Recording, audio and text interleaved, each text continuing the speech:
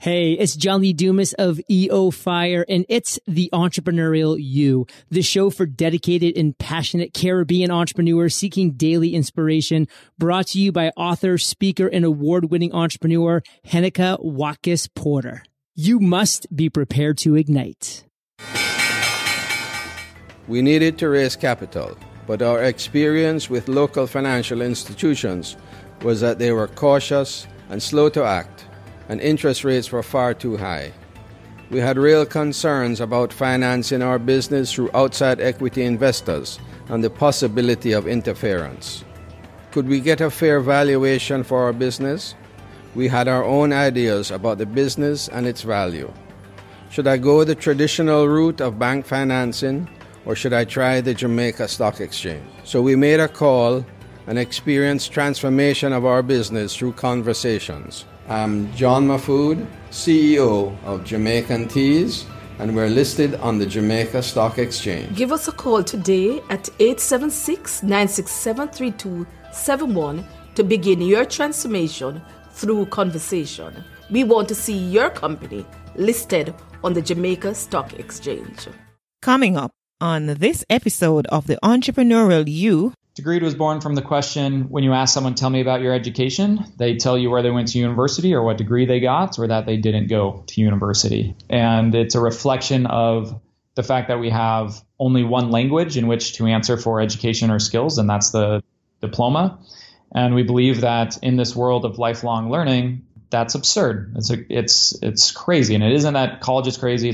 But if you think about it in terms of, if I were to ask you, tell me about your health, Heneka, and you said, oh, Dave, I ran a marathon 12 years ago. You laugh, but that's what we're saying. When someone says, tell me about your education, and you say, I graduated from Colorado State, or whatever it might be, it's not that marathons are absurd, but that would be an absurd answer to tell me about your health. And it's not that university is absurd, but it's an absurd answer when you ask someone, tell me about your education, and they tell you where they went to university.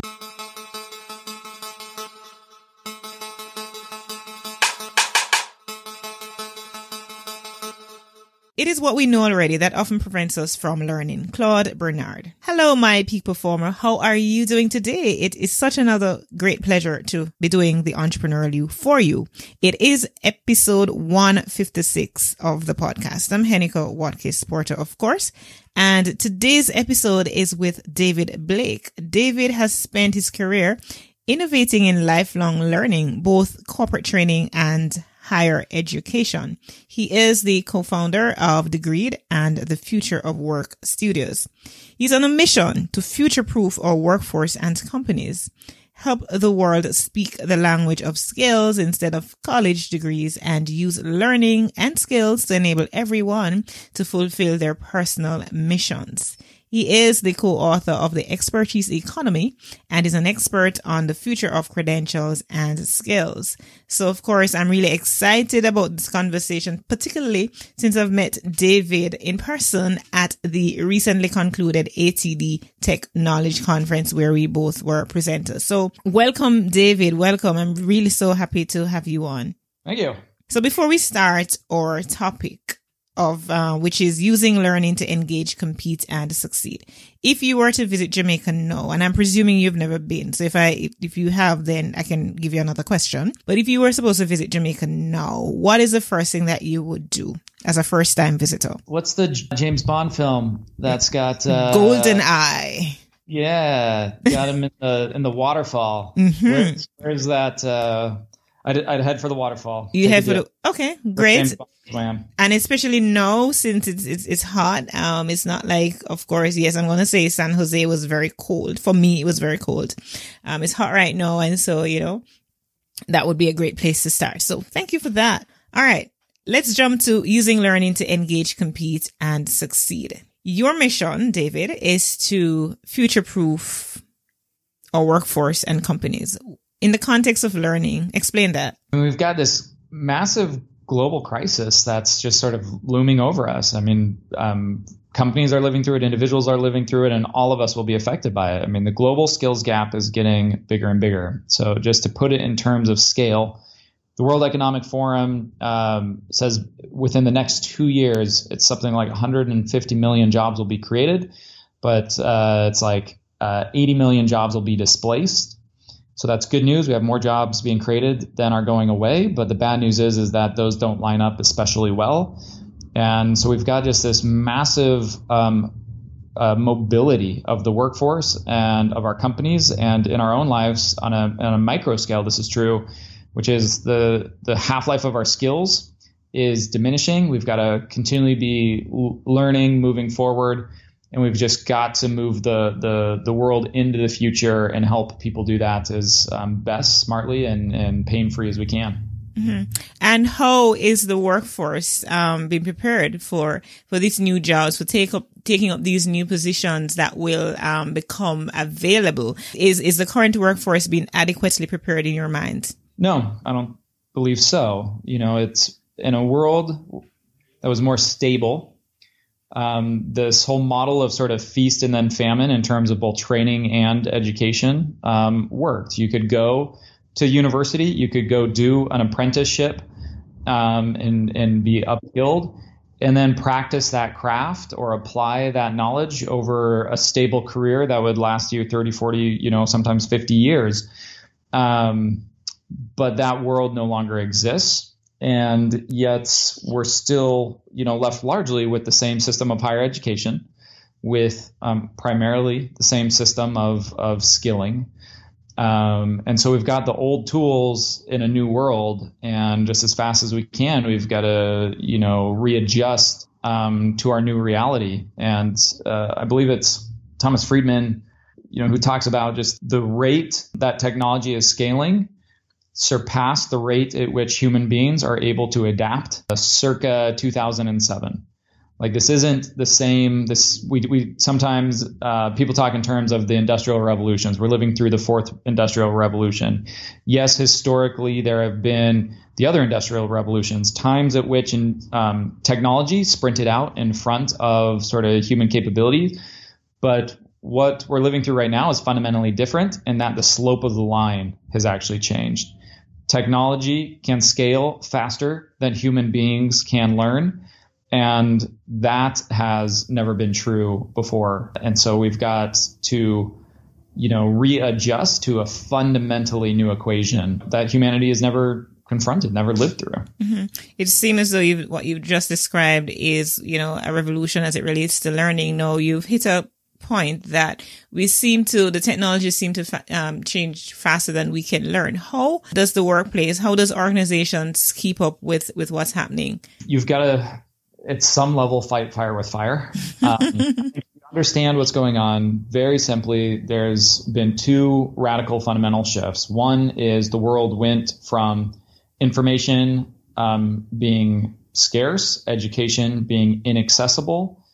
And now, all of a sudden, we live in a world of data and information abundance, and education has been democratized, and it's highly accessible.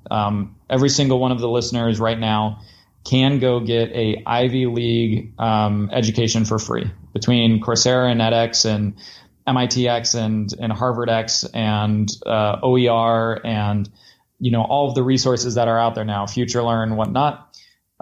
It is true. Ivy League education is accessible to everyone today. And that is, so we've gone through that shift. Information and education going from being inaccessible and scarce to accessible and abundant. The second fundamental shift is the one we referenced earlier, which is technology is now scaling faster than human beings can learn. So you add those two things together, and here's how you have to begin to address it. In the old world, when education and information is inaccessible, it took very large institutions to outlay a lot of costs in a very formalized way to go and gather information, to publish it, to bring those published books together into libraries, to go across the globe and find experts in their industries and in their field and in their research and bring them to one physical spot in a university. We would then take years of our lives off at a time in a world where that expertise and information and education is inaccessible. The most efficient model was for us to take years of our lives, physically uproot ourselves, go to where those institutions were, go to where those experts were, to learn at their feet, to absorb as much of it as we can, and then to go out and apply it. And that whole model is just fundamentally now has to radically shift. And so in a world where information is accessible and abundant, what organizations, what individuals must need to be doing is continuous lifelong learning. Instead of feasting, famine, learn, and then apply, we need to just be continually learning a little bit in the flow of our lives, in the flow of our work. But now, the mandate and our reality is over the entirety of our lives. Mm-hmm.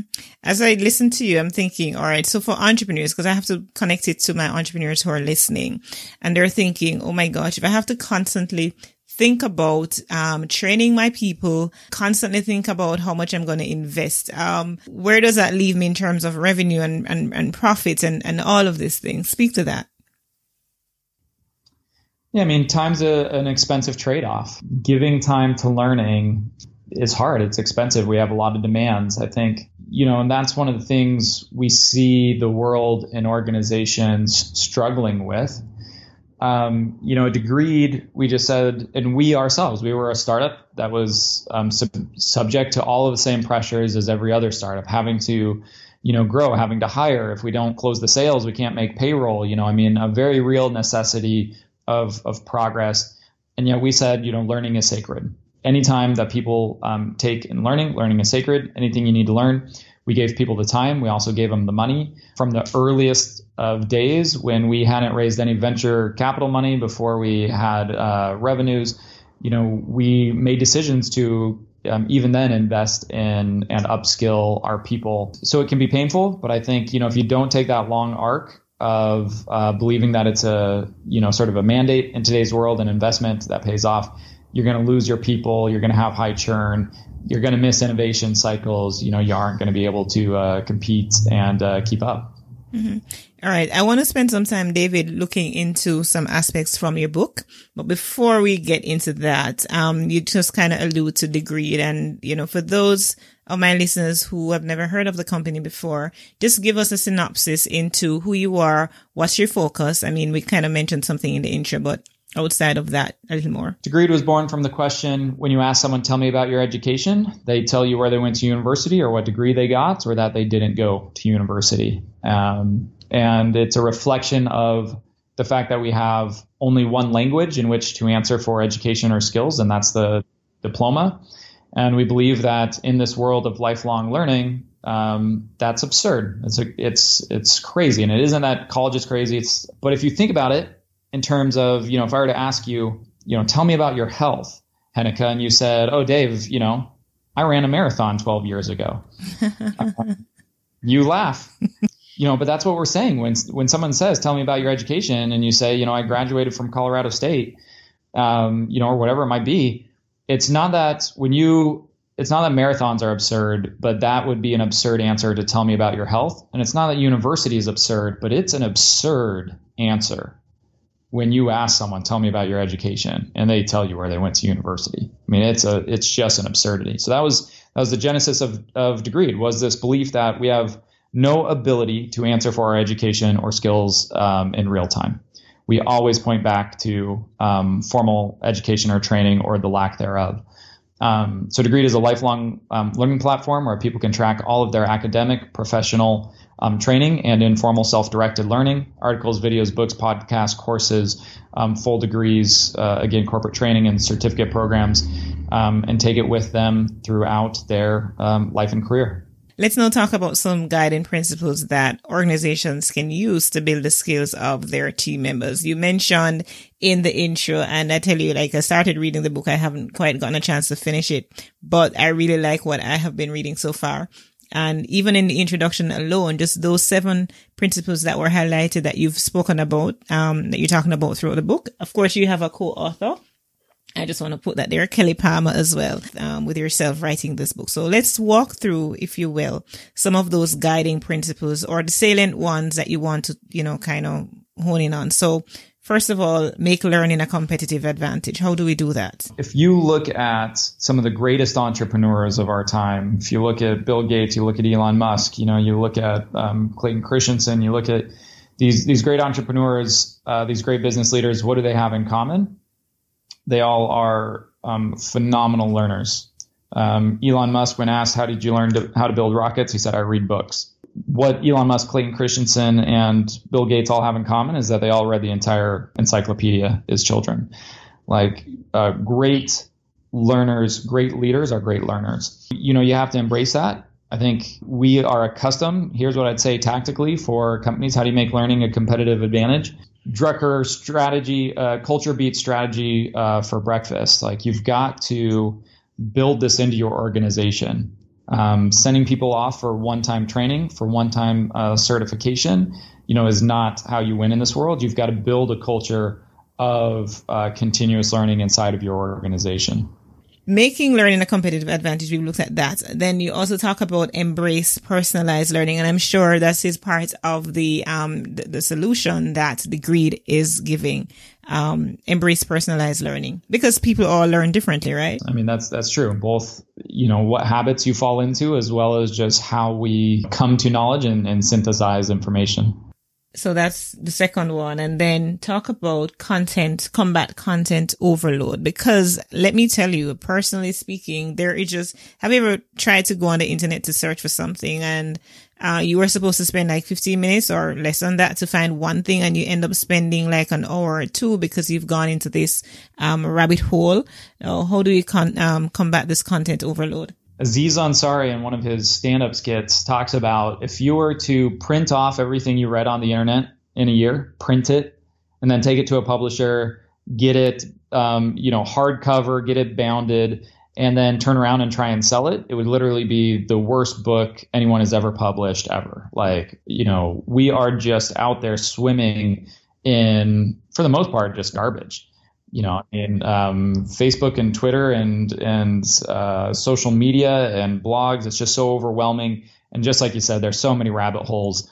All of a sudden, before you know it, you're learning about, bats in Thailand and don't even remember where you started your journey on the internet. So here's the thing, and this is for someone who advocates and has spent my life dedicated to learning. I think this is what people don't appreciate in today's world. Is that curiosity is no longer the mark of a good learner.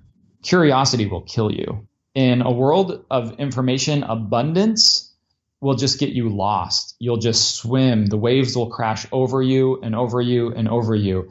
And unless you intend to try and make a run at beating Ken Jennings' Jeopardy title, like curiosity actually isn't going to give you much of a premium in your life anymore.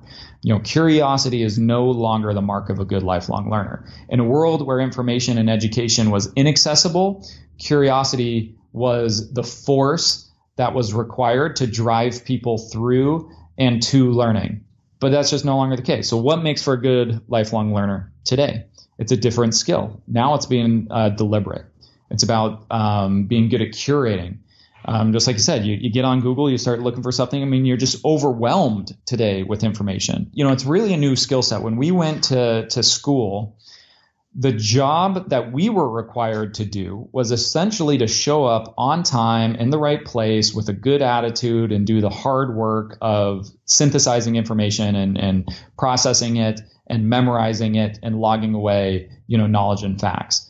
What we don't appreciate is that most of the other jobs that are required in a system of learning are now the jobs that make a good lifelong learner stand out. And so when we showed up in that classroom, we take for granted that there was a teacher who had created a syllabus and had curated information and topics, who had examined different texts and chosen our textbook or our materials. There was a school that cohorted a peer group for us so that we could have social context to our learning and other people we could learn with.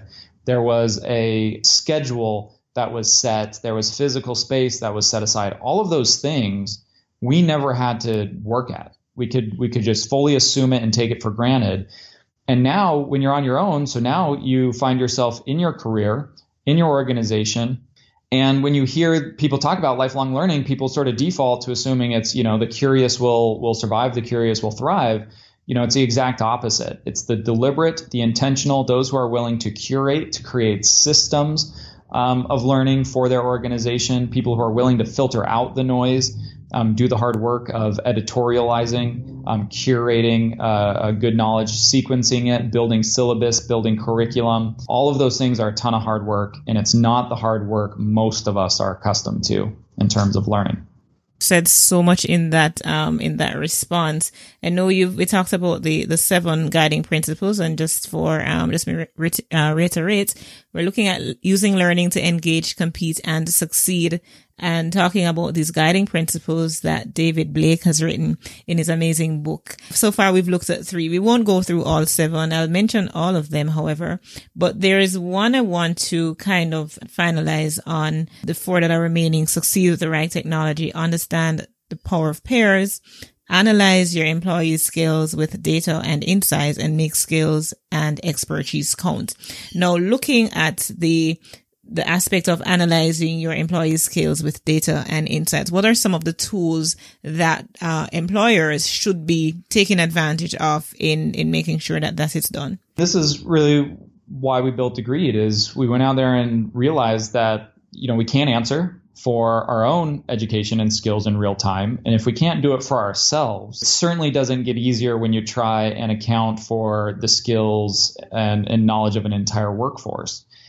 And at the same time, in a world where the skills gap is growing, it's putting immense pressure into businesses who need to adapt, need to change.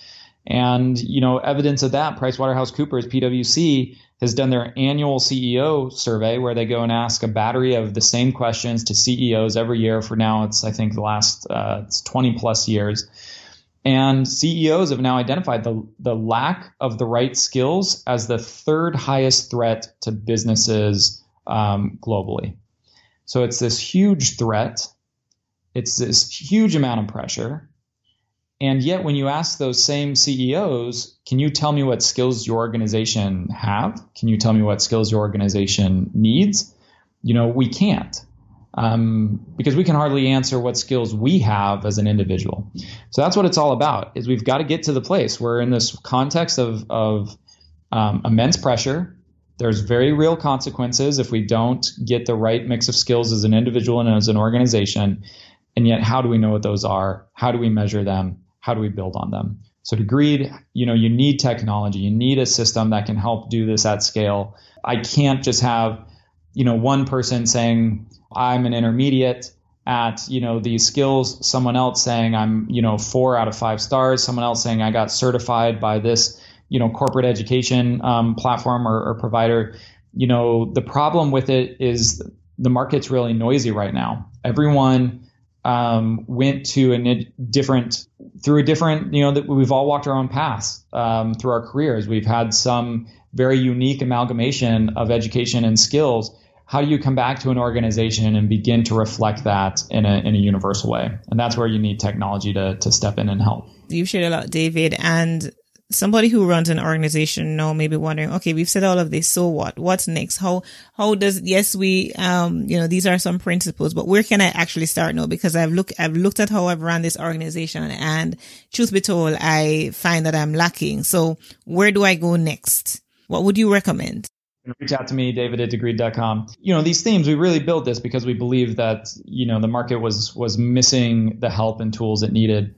I think beyond just Degreed, largely inside your organization, you might have some current mix of tools. How do you frame this? I think 3 things. First, you need to begin to have an answer for what skills does our organization have. 2, you need to begin to have some answer for what skills does our organization need.